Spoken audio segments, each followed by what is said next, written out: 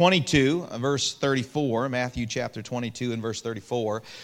More Christ-like love is the title of the message. I would say it's maybe a little more Sunday school-like. Matter of fact, I taught this lesson, this part at our deacons retreat we had earlier this year, but I think it's needful for our time now, and I want to be here tonight. Matthew 22, verse 34. Stand with me if you would. Matthew 22, verse 34 through 40. It says, "But when the Pharisees had heard that he had put the Sadducees to silence, they gathered together. Then one of them, which was a lawyer, asked him a question, tempting him and saying, 'Master, which is the great commandment in the law?' Jesus said unto him, 'Thou shalt love the Lord thy God with all thy heart, with all thy soul, and with all thy mind. This is the first and great commandment. And the second is like unto it, Thou shalt love thy neighbor as thyself. On these two commandments hang all the law and the prophets.'" Lord, we love you and we thank you so much for first loving us. And thank you for how you demonstrated that love at Calvary, and I'm so thankful for it. I pray this evening that you'd speak to our hearts through your word, ground us in the Scripture this evening. Lord, help us to take it and practically live it. And Lord, I pray that your Holy Spirit would be with me and be with my mouth. Give me the words you'd have me to say and touch our hearts in the time that we have. We love you, and we ask these things in Jesus' name. Amen. You may be seated. Romans, this chapter of Scripture, the Lord gives us two commands. Number one, love the Lord thy God. And number two, love thy neighbor as thyself. There is a call to love God and to love people. And there is a clear call for that. I want you to compare that to these verses in Romans chapter 16, verses 17 through 18. "Now I beseech you, brethren, mark them which cause divisions and offenses, contrary to the doctrine which ye have learned, and avoid them. For they that are such serve not our Lord Jesus Christ, but their own belly, and by good words and fair speeches deceive the hearts of the simple." 1 Timothy 1:3, "I besought thee to abide still at Ephesus, when I went into Macedonia, that thou mightest charge some that they teach no other doctrine." In one passage of Scripture, the Lord is calling us to love the Lord and love people. And the next, He's calling us to mark and avoid. There's no question that in our world, truth is really just under assault. John chapter 17 and verse 17 says, "Sanctify them by thy truth. Thy word is truth." Even in places that once upon a time clearly held truth to a high standard, it has begun to dwindle. We live in a day and age, and I'm going to use the word church extremely loosely, that they are ordaining homosexuals to the pulpit, ordaining women to the prophet or to the pulpit. And we know this, that truth is very much under assault. If you watched the Super Bowl last time, you were disappointed at the end, no doubt. All right, no, I'm teasing. But if you caught any of the commercials, hopefully you didn't. You used to be able to watch them and enjoy them. Now I try to fast forward through them. There was one of them that above all should have been avoided, and it was called "He Gets Us." I had to go out of the way to go back and watch it, and it bothered me. And in it speaks almost of a tolerant view of sin. It calls you to look at different things, and certain elements of it had some truth in it, but to go to individual things and become accepting of them. And I love the verse where it says in Corinthians, it lists some sins, and then it says this of the Lord, "And such were some of you, but ye are washed." God takes us as we are, but He does not leave us as we are. God saves us, sanctifies us, changes us, and calls us to live a different life. And I'm thankful that we can look back and say, "And such was I, but for the blood of the Lord Jesus Christ." The song this morning, "Were it not for grace," the grace of God. There's a call in our life to love people, and there's a call to love them in a Christ-like fashion, but at the same time, we live in a world in which truth is under assault, and oftentimes what is used in acceptance of wrong is that little word, love. The Bible says in 1 Timothy 4, 1 through 3, it says, "Now the Spirit speaketh expressly that in the latter times some shall depart from the faith, giving heed to seducing spirits and doctrines of devils, speaking lies and hypocrisy, having their conscience seared with a hot iron, forbidding to marry and commanding to abstain from meats, which God hath created to be received with thanksgiving of them which believe and know the truth." Boy, how is that speaking of our day? Forbidding to marry, commanding to abstain from meats. That's one I'll never get, all right? And I don't believe you've eaten unless there's something that has died, sacrificed its life, all right? But we live in that culture. 2 Timothy 3, 1 through 5 says, "This know also that in the last days perilous times shall come. For men shall be lovers of their own selves, covetous, boasters, proud, blasphemers, disobedient to parents, unthankful and unholy, without natural affection, truce breakers, false accusers, incontinent, fierce, despisers of those that are good, traitors, heady, high-minded, lovers of pleasure more than lovers of God, having a form of godliness, but denying the power thereof. From such turn away. From such there's to turn away. God clearly calls us to love people, to love God, but at the same time to hold to truth. And I will say this, that if you love people as God commanded, you're always looking, where is the line? Where is the line? I want to love people, but I live in this world in which truth seems to be falling by the wayside, and I do not want to, in the name of love, fall away from my God. The Bible warns us. He specifically states, in the latter times, some shall depart from the faith. I notice what it says there, giving heed to seducing spirits. I've said it, I've heard it said of people that are declaring some doctrinal error, but they're so gracious, so kind. Can I tell you something? Error coated in kindness is not grace, it is seduction. Regardless of intent. When error is coated in kindness, it is seduction. It seduces us away from the Lord. It is not grace, it is not kindness. It is a seducing that pulls someone away from the truths of God's Word. So where is it? How do I live this life where I navigate through a world that moves further from God, trying to reach people, trying to love people, but holding clearly to the things of God? How do I do that? I think in this passage of Scripture we find some of those answers, and the first thing I want you to notice is priority matters. Priority matters. Notice in these verses, the man would ask him, in an attempt to trick him, Master, which is the great commandment in the law? Jesus said unto him, Thou shalt love the Lord thy God with all thy heart, and with all thy soul, and with all thy mind. This is the what? The first and greatest commandment. And the second is like unto it, Thou shalt love thy neighbor as thyself. Deuteronomy 6:5. And thou shalt love the Lord thy God with all thine heart, and with all thy soul, and with all thy might. There is a call that God gets first in everything. Colossians 1:16-18 says, For by him were all things created that are in heaven, that are in earth, visible and invisible, whether they be thrones or dominions or principalities or powers. All things were created by him and for him. And he is before all things, and by him all things consist. And he is the head of the body, the church, who is the beginning, the firstborn from the dead, that in all things he might have the what? Preeminence. When it comes to love, it is always love God first. Love God first. I must realize this, that when there is a pull that would pull me from God in pursuit of loving someone else or something else, it is love God first. In order of priority, it is to love God above everything else. It is the love of God that puts everything else into perspective. We love Him because He first what? Loved us. How do I love my wife rightly? By loving God first. It is a priority in this life that the Christian must set in their life. I will love the Lord first. I look into some of the prophecies of Scripture, and we see during the time of the tribulation there will be a one-world church.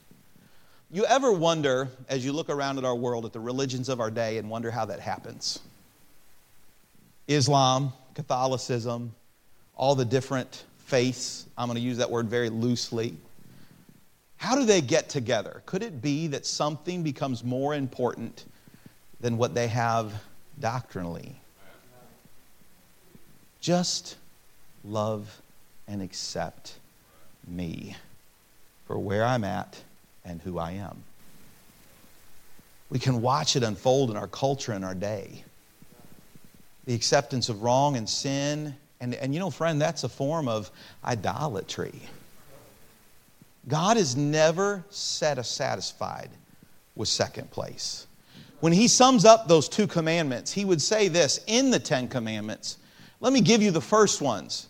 And God spake all these words, saying, I am the Lord thy God, which have brought thee out of the land of Egypt, out of the house of bondage. Thou shalt have no other God before me. Thou shalt not make unto thee any graven image, or any likeness, or anything that is heaven above, or that is in earth beneath, or that is in the water under the earth. Thou shalt not bow down thyself to them, nor serve them. For I, the Lord thy God, am a jealous God, visiting the iniquities of fathers unto the children, to the 3rd and 4th generation of them that hate me, and showing mercy unto thousands of them that love me and keep my commandments. What is God saying? Nothing before me. In our world, there's a call from God that loving Him would be above everything. Everything. I've heard the words before as you hold to a clear biblical command. That's just not very loving. Friend, who do you love first? Who is your first love? What is number one? And who is number one is the first question. And any other answer than Jesus is the wrong answer. He must be first. And when I look at the call to love people and to love those in this world, I must recognize this, that friend, I was saved by one. I was created by one. And He told me to love Him above all else. Priority matters. Not only do we see that priority matters, but we see this, that practice matters. Practice.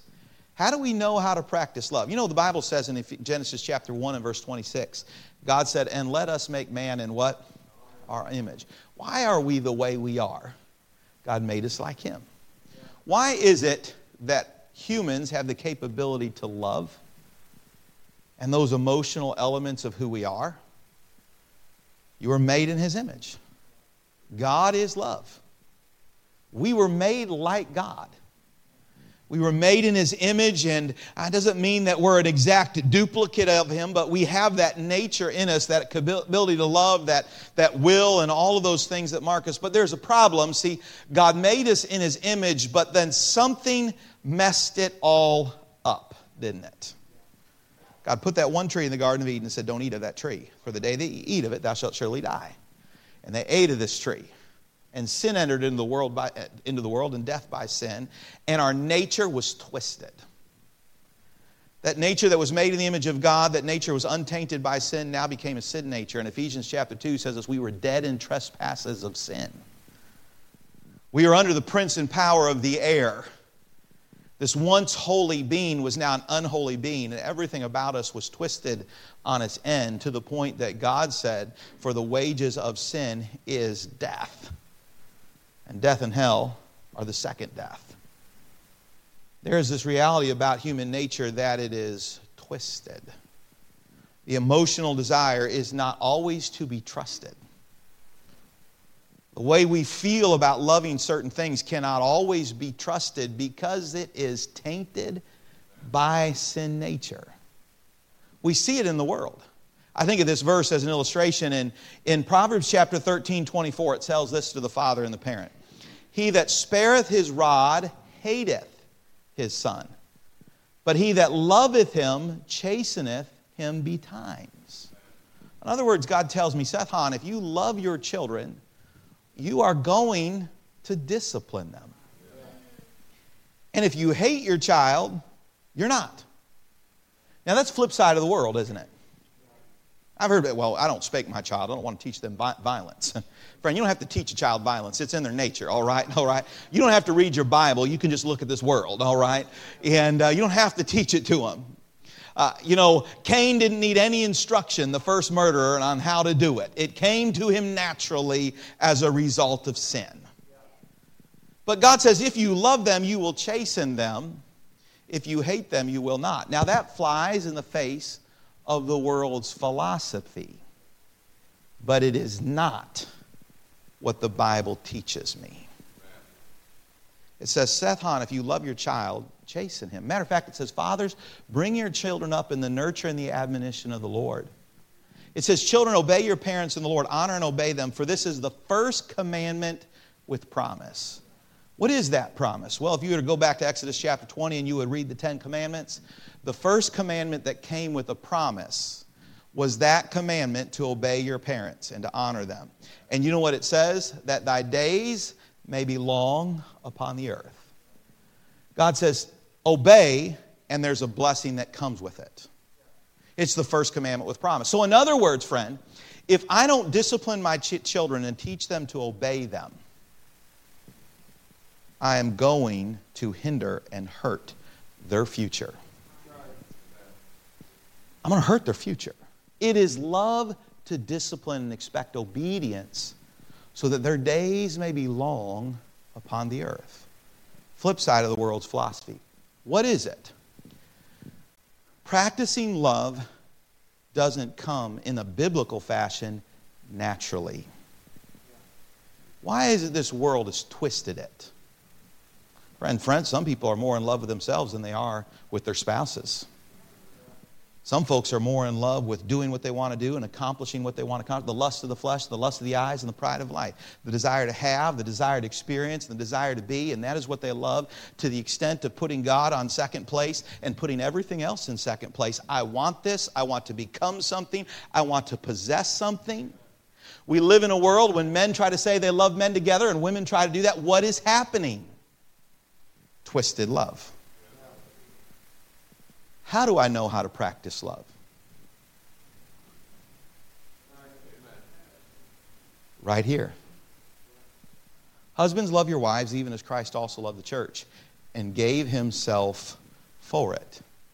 If ye love me, keep my what? Commandments. Deuteronomy 6, 5 through 9. And thou shalt love the Lord thy God with all thine heart, with all thy soul, with all thy might. And these words which I command thee this day shall be in thine heart, and thou shalt teach them diligently unto thy children, and shalt talk of them when thou sittest in thine house, and when thou walkest by the way, and when thou liest down, and when thou risest up, and when thou shalt bind them for a sign upon thine hand, and they shall be as frontlets between thine eyes, and thou shalt write them upon the posts of thy house and on thy gates. Why the word of God? Because the only way that you can love God, the way that he says is love, is by obeying what is in his word. And the only way I can truly love people is by loving them by the way the Bible instructs me to. Many times we see someone say something is love, and yet it is the absolute farthest from it.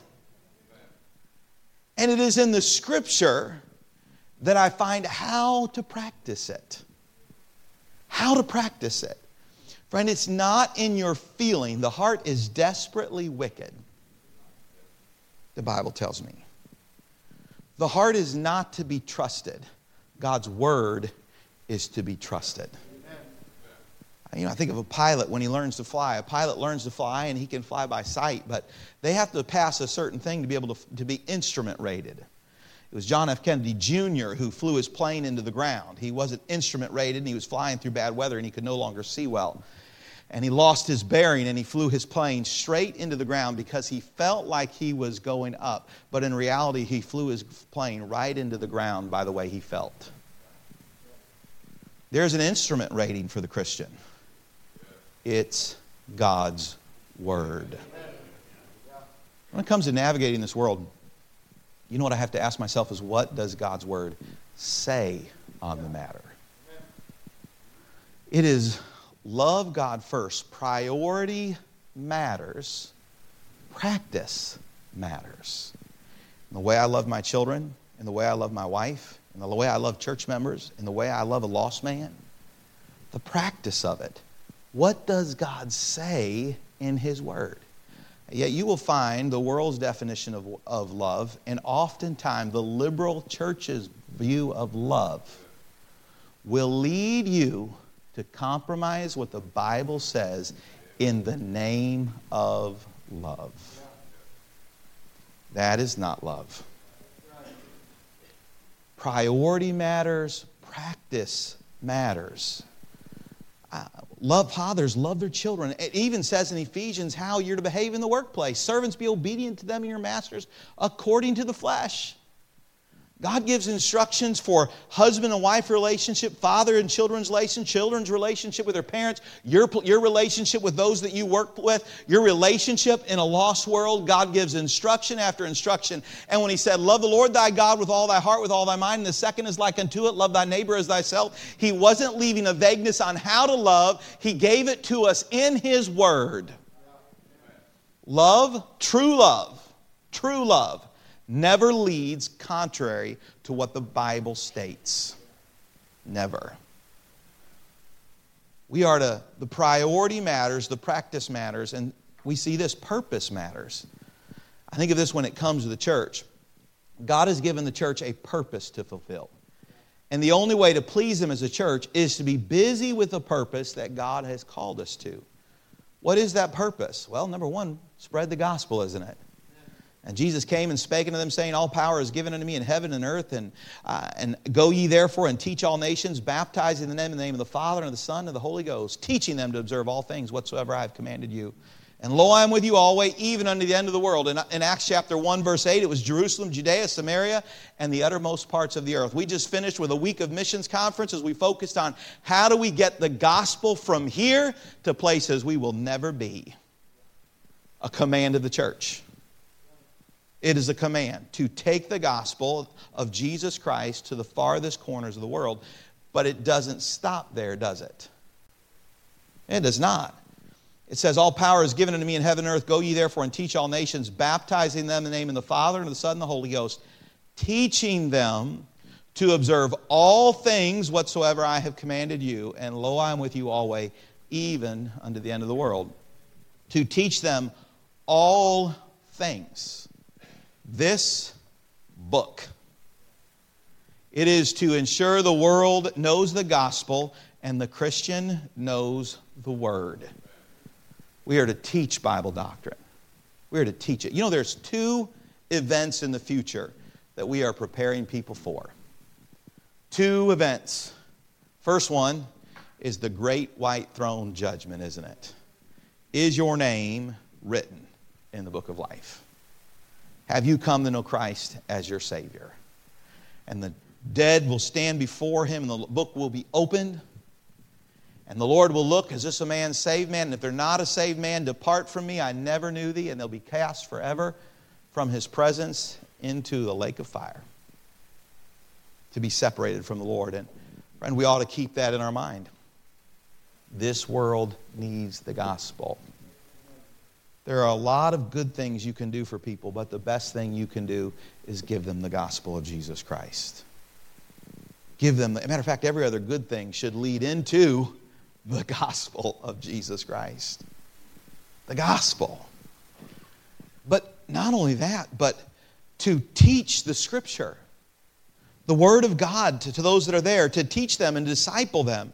1 Timothy 3:15 says, but if I tarry long, that thou mayest know how thou oughtest to behave thyself in the house of God, which is the church of the living God, the pillar and the ground of truth. It is the pillar and the ground of truth. Well, what is truth? The Bible says, sanctify them by thy truth. Thy word is truth. We are meant to be that foundation, faithfully teaching and proclaiming the truths of God's Word, the doctrines of the Word of God. I think of the verse in the book of Luke chapter 18, verse 18, the Lord says this, I tell you that He will avenge them speedily. Nevertheless, when the Son of Man cometh, shall He find faith on the earth? When He says faith, He's not talking about a feeling. Faith cometh by hearing, and hearing by the what? Word of God. He's talking about this. Will He find those faithfully living by the truths of God's Word? Will He find them? Well, there's a group of people that are meant to share. There's still some folks around. It's the local New Testament church. To teach it, to proclaim it, to walk it. 1 Timothy 4:12 through 15 says, let no man despise thy youth, but be an example of the believers in word, in conversation, in charity, in spirit, in faith, and in purity. Till I come, give attendance to reading, to exhortation, to doctrine. Neglect not the gift that is in thee, which was given thee by the prophecy with the laying on of hands of the presbytery. Meditate upon these things, give thyself wholly to them, that thy profiting may appear to all. he would go on to say that you might save yourself and them that hear thee. To walk it, to live it, to say this is what the Bible says and this is what I will practice. And this is what I will hold to. It's a clear call. The church doesn't have leeway when it comes to the Word. Its job is to proclaim it and teach it for what it says and go neither to the left hand or to the right. You say, but preacher, I just love people. Who do you love first? Who do you love first? The Word. The Word. Priority matters. Practice matters. Friend, it's not loving just because it makes you feel good. It's loving because God said so. It's loving because God said so. And priority matters, practice matters. It is the church's, and purpose matters. We are to guard Bible doctrine. Let me give you some verses here. Again, 1 Timothy 1:3. As I besought thee to abide still at Ephesus when I went to Macedonia, that thou mightest charge some that they teach no other doctrine. That was Paul speaking to Timothy when he sent him to the church. He said, Timothy, when you get there, you make sure this is right, and that is doctrine. You know, it is a pastor's job to look to the teaching of the church and make sure that no other doctrine is taught than what is right here. Now, sometimes people get upset. Take it up with Jesus. He's the one who said it. Take it up with God. No other doctrine. He would say this in 2 Thessalonians 3:6. Now we command you, brethren, in the name of our Lord Jesus Christ, that ye withdraw yourselves from every brother that walketh disorderly, and not after the tradition which he received of us. Jude 3, beloved, when I gave all diligence to write unto you of the common salvation, it was needful for me to write unto you and exhort you that ye should earnestly contend for the faith which was once delivered unto the saints. Contend for it, fight for it, stand for it. It is our job to be the pillar and the ground of truth. It is not the politician's job. It should be in our home, but it's not even necessarily the job of the home, but is clearly the declared purpose of the church. To be the pillar and the ground of truth. To ensure it, to guard it, to walk it, to teach it. He would say this in 2 Thessalonians 2:15, therefore, brethren, stand fast and hold the traditions which ye have been taught, whether by word or our epistle. Romans again in 16:17-18, now I beseech you, brethren, mark them which cause division and offenses contrary to the doctrine which ye have learned, and avoid them, for such serve not our Lord Jesus Christ, but their own belly, and by good words and fair speeches deceive the hearts of the simple. Now, he doesn't necessarily speak to their intention, but clearly to the result of what false teaching does. Don't do it, he would call us. Galatians 1:6-9, I marvel that ye are so soon removed from him that called you unto the grace of Christ unto another gospel, which is not another. But there be some that trouble you and would pervert the gospel of Christ. But though we or an angel from heaven preach any other gospel unto you than that which ye have preached unto you, let him be accursed. As we said it before, as we said before, so say I now again, if any man preach any other gospel unto you that ye have received, let him be accursed. He said, in case you didn't get it the first time, let me repeat it a second time. Don't compromise truth. Don't compromise truth. We live in a world in which the call to bend off the Word of God is a call to just love people. What they're asking you to do is love them over God. And I would say Jesus first. I would also say, friend, that to coddle somebody in wrong that will clearly destroy their life is not love in the first place. Priority matters. Practice matters. Purpose matters. This church is called to be a place where truth is proclaimed, and it cannot be backed off of in the name of just getting along. God calls us when necessary to contend for the faith, to mark and avoid. But above all, keep the word of God, that when the Son of Man cometh, he finds faith on the earth. Well, I think Jesus is coming soon. And I surely hope, if he tarries for a long time, that when he arrives, that Grace Baptist Church in Columbus, Georgia, will still be declaring the truths of the Word of God, regardless of how popular it is in the world. Regardless of what a lost world thinks about it, or a liberal, compromising, using the word church loosely thinks of it, what does God in His Word say? And that is the foundation of it all. To proclaim it. Permanence matters. Priority matters. We see practice matters. We see purpose matters. And we see permanence matters. 2 Corinthians 5, 6 through 11 says this. Therefore, we are always confident, knowing that whilst we are at home in the body, we are absent from the Lord. For we walk by faith, not by sight. Friend, we're trusting that one day we're going to see Him. We are confident, I say, and willing rather to be absent from the body and to be present with the Lord. We would rather be with Him than here. Wherefore we labor that whether present or absent, we may be accepted of Him. For we must all appear before the judgment seat of Christ, that everyone may receive the things done in his body according to that he hath done, whether it be good or bad. Knowing therefore the terror of the Lord, we persuade men. But we are made manifest unto God, and I trust also are made manifest unto your conscience. Friend, there is coming a day when we'll be held accountable for our life. And God does not leave us wondering to what standard we will be held to. The standard is that book in your lap. That is it. He doesn't leave me wondering. Philippians 2, 15 through 16. That ye may be blameless and harmless, the sons of God, without rebuke, in the midst of a crooked and perverse nation, among whom ye shine as lights in the world, holding forth the word of life, that I may rejoice in the day of Christ, that I have not run in vain, neither labored in vain. How do you know you haven't labored in vain? In the midst of a crooked and perverse nation, in the midst of a world that calls wrong right and right wrong. And how do I know? Because we hold forth the Word of God, the Word of life, and we live by it, and we hold it, and we don't come off of it. Because the thing that will matter for all of eternity is whether you've lived in light of this book. There are two things that matter for an eternity: the Bible and the souls of men. And the only way souls of men can be ready for an eternity is if they are ready by the way of the Word. The gospel and Christian living. Can you imagine the great sadness of many churches today? And in the interest of making people happy, they have compromised this book.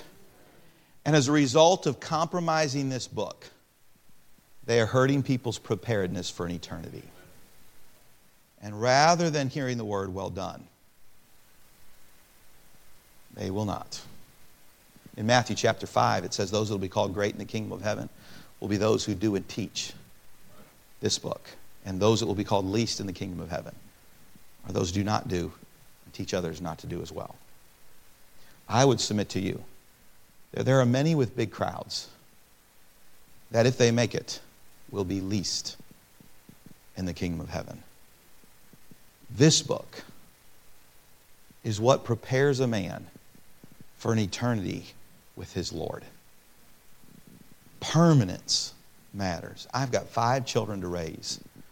Friend, I'm not raising them for the day they leave my home, to be quite frank.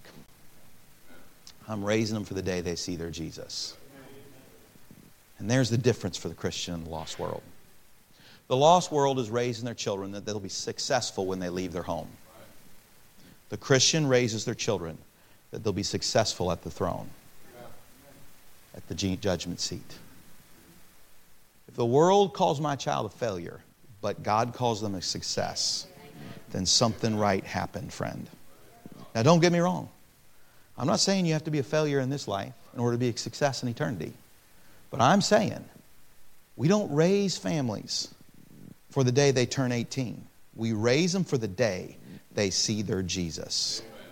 And there's one way to do it. The Word of God. Are you walking according to the Word? Because that is what is permanent. The grass withereth and the flower fadeth. Isaiah chapter 40, verse 8. What is the grass and the flower? It's men and the kingdoms of men. They come and they go. But the word of our God shall stand forever. This is the thing that readies us for an eternity. Maybe you've heard the acrostic for Bible, basic instructions before leaving earth. There's coming a day. We're entering the presence of our Lord. When it comes to loving people right, priority matters. My practice matters. I had to love you the way God calls me to love you. Purpose matters. Friend, the proclamation of the Scripture, the truths of God's Word. Permanence matters. Why does the Word matter? Because every soul on this life is an eternal soul and will spend their eternity somewhere, in heaven or in hell. And every saved soul will see their Savior one day and be held accountable for the way they've lived their life. And the only way to be ready for that, I've heard people say, it's just getting them saved that matters. Well, saved is the first priority. But if that's where you stop, then you disobeyed God. If that's where we stop, then we've disobeyed our God. Because the Great Commission is not the gospel alone. It is the entirety of this book. We see that priority matters. We see that practice matters, and purpose matters, and permanence matters, and lastly, and I'll be finished, poise matters. I like John 1 verse 14. It speaks of the Lord. And the Word was made flesh and dwelt among us, and we beheld His glory. The glory as of the only begotten of the Father, full of what? Grace and truth. Colossians 4:6. Let your speech be always with grace, seasoned with salt, that ye may know how ye ought to answer every man. You know what your answer ought to have? It ought to have grace and salt. It ought to kindly sting at times to this world. It ought to preserve, but it ought to point people to Jesus. Proverbs 16:6. By mercy and truth iniquity is purged, and by the fear of the Lord men depart from evil. Our poise matters in this world. Right now I've seen folks stand for the Lord in the most disagreeable of fashions. And I think, maybe shrink into my seat just a little bit. Now, I will tell you this. If I got to choose between someone who harshly communicates truth or someone who smoothly communicates error, give me the harsh. I'd rather have to swallow that big horse pill that does something for me than to swallow that gummy worm that does absolutely nothing. All right, I would. But the reality is, just because you stand for truth doesn't mean we have to be a jerk about it. It does not mean it. To graciously and kindly stand for truth. You know what works? Mercy and truth. Grace seasoned with salt. I think of our Savior. What an example. He could go out of his way to the Samaritan woman that everybody wanted to avoid, and go down and meet the woman at the well and say, I must needs go through Samaria and share the gospel with a broken, sinful woman.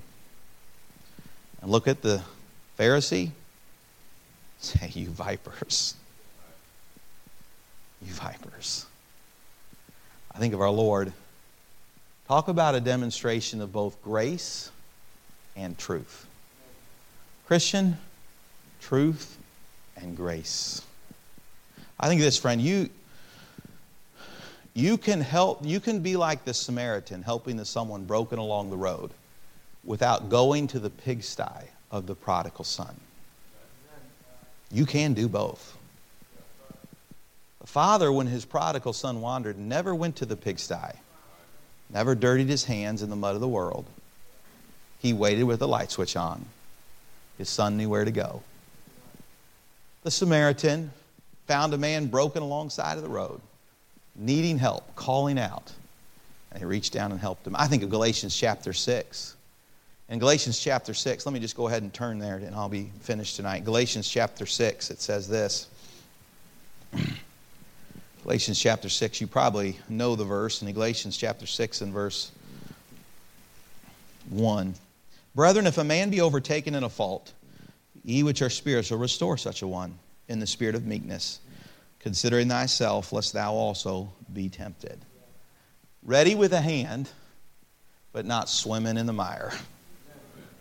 Ready with a hand, but not swimming in the mire, friend, is the state a Christian's supposed to be in.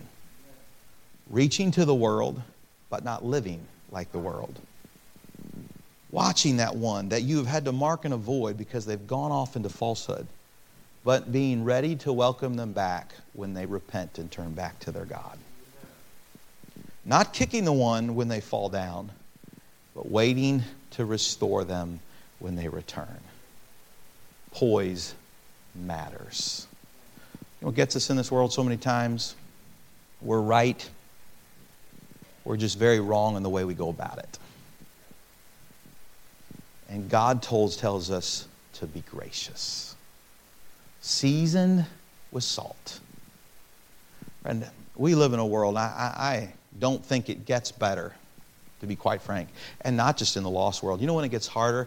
When it touches your home, doesn't it? It touches your home. How do I do it? Number one, keep God first. What someone needs who strayed away from God is somebody who keeps God first. What a lost world desperately needs is Christians who keep God first. Who love God first and love people after the way they love God. Who practice love in a biblical fashion. Not in the world, the way the world paints it. It's not love the way the world paints it. It's love the way the Bible instructs it. Who keeps their purpose at the forefront. The truths of God's Word that matter. And realizes this permanence matters. You can comfort someone in a moment and damn them for eternity. You can comfort someone in a moment and lose their soul for all of eternity. Go to your Bible. Condemned already. The gospel, the Bible calls a rock of offense. If we're not careful, we'll buy the world's goods and we'll comfort a lost world in their sin and send their soul into a Christless eternity. Permanence matters. Purpose matters. Poise matters. I want to hold the truths of God's Word at the forefront and walk into the presence of my God knowing I was pleasing in His sight. And I want to do it graciously. And certainly sometimes that means what I say will be very disagreeable to a world that's turned from God. But when it is disagreeable, it will be gracious. Because it matters for an eternity. He gets us. He does. But He won't leave you there. That's not God. And He won't condone it. That's not God. He will condemn the sin and provide a Savior who will pull you out. And He'll call a Christian to take a stand and graciously live for truth in this world. Those who turn from God ought to know us as the most gracious people who stand for truth. They love God. They won't come off His word. I don't always like what they say over there. But at least they're nice when they say it. And they love their God. A gracious people. Now sometimes they'll mark you. I think the Lord would say in Matthew, "Blessed are you, and men shall revile you and persecute you and say all manner of evil against you falsely for my name's sake." Friend, you can be gracious and still be reviled. And just because the world's reviling doesn't mean you're wrong. The world doesn't like truth when it pokes to their heart.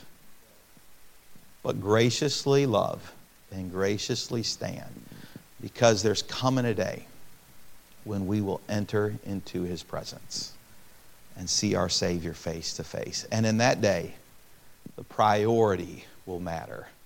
Was God first? He will never be satisfied with second, ever. Never.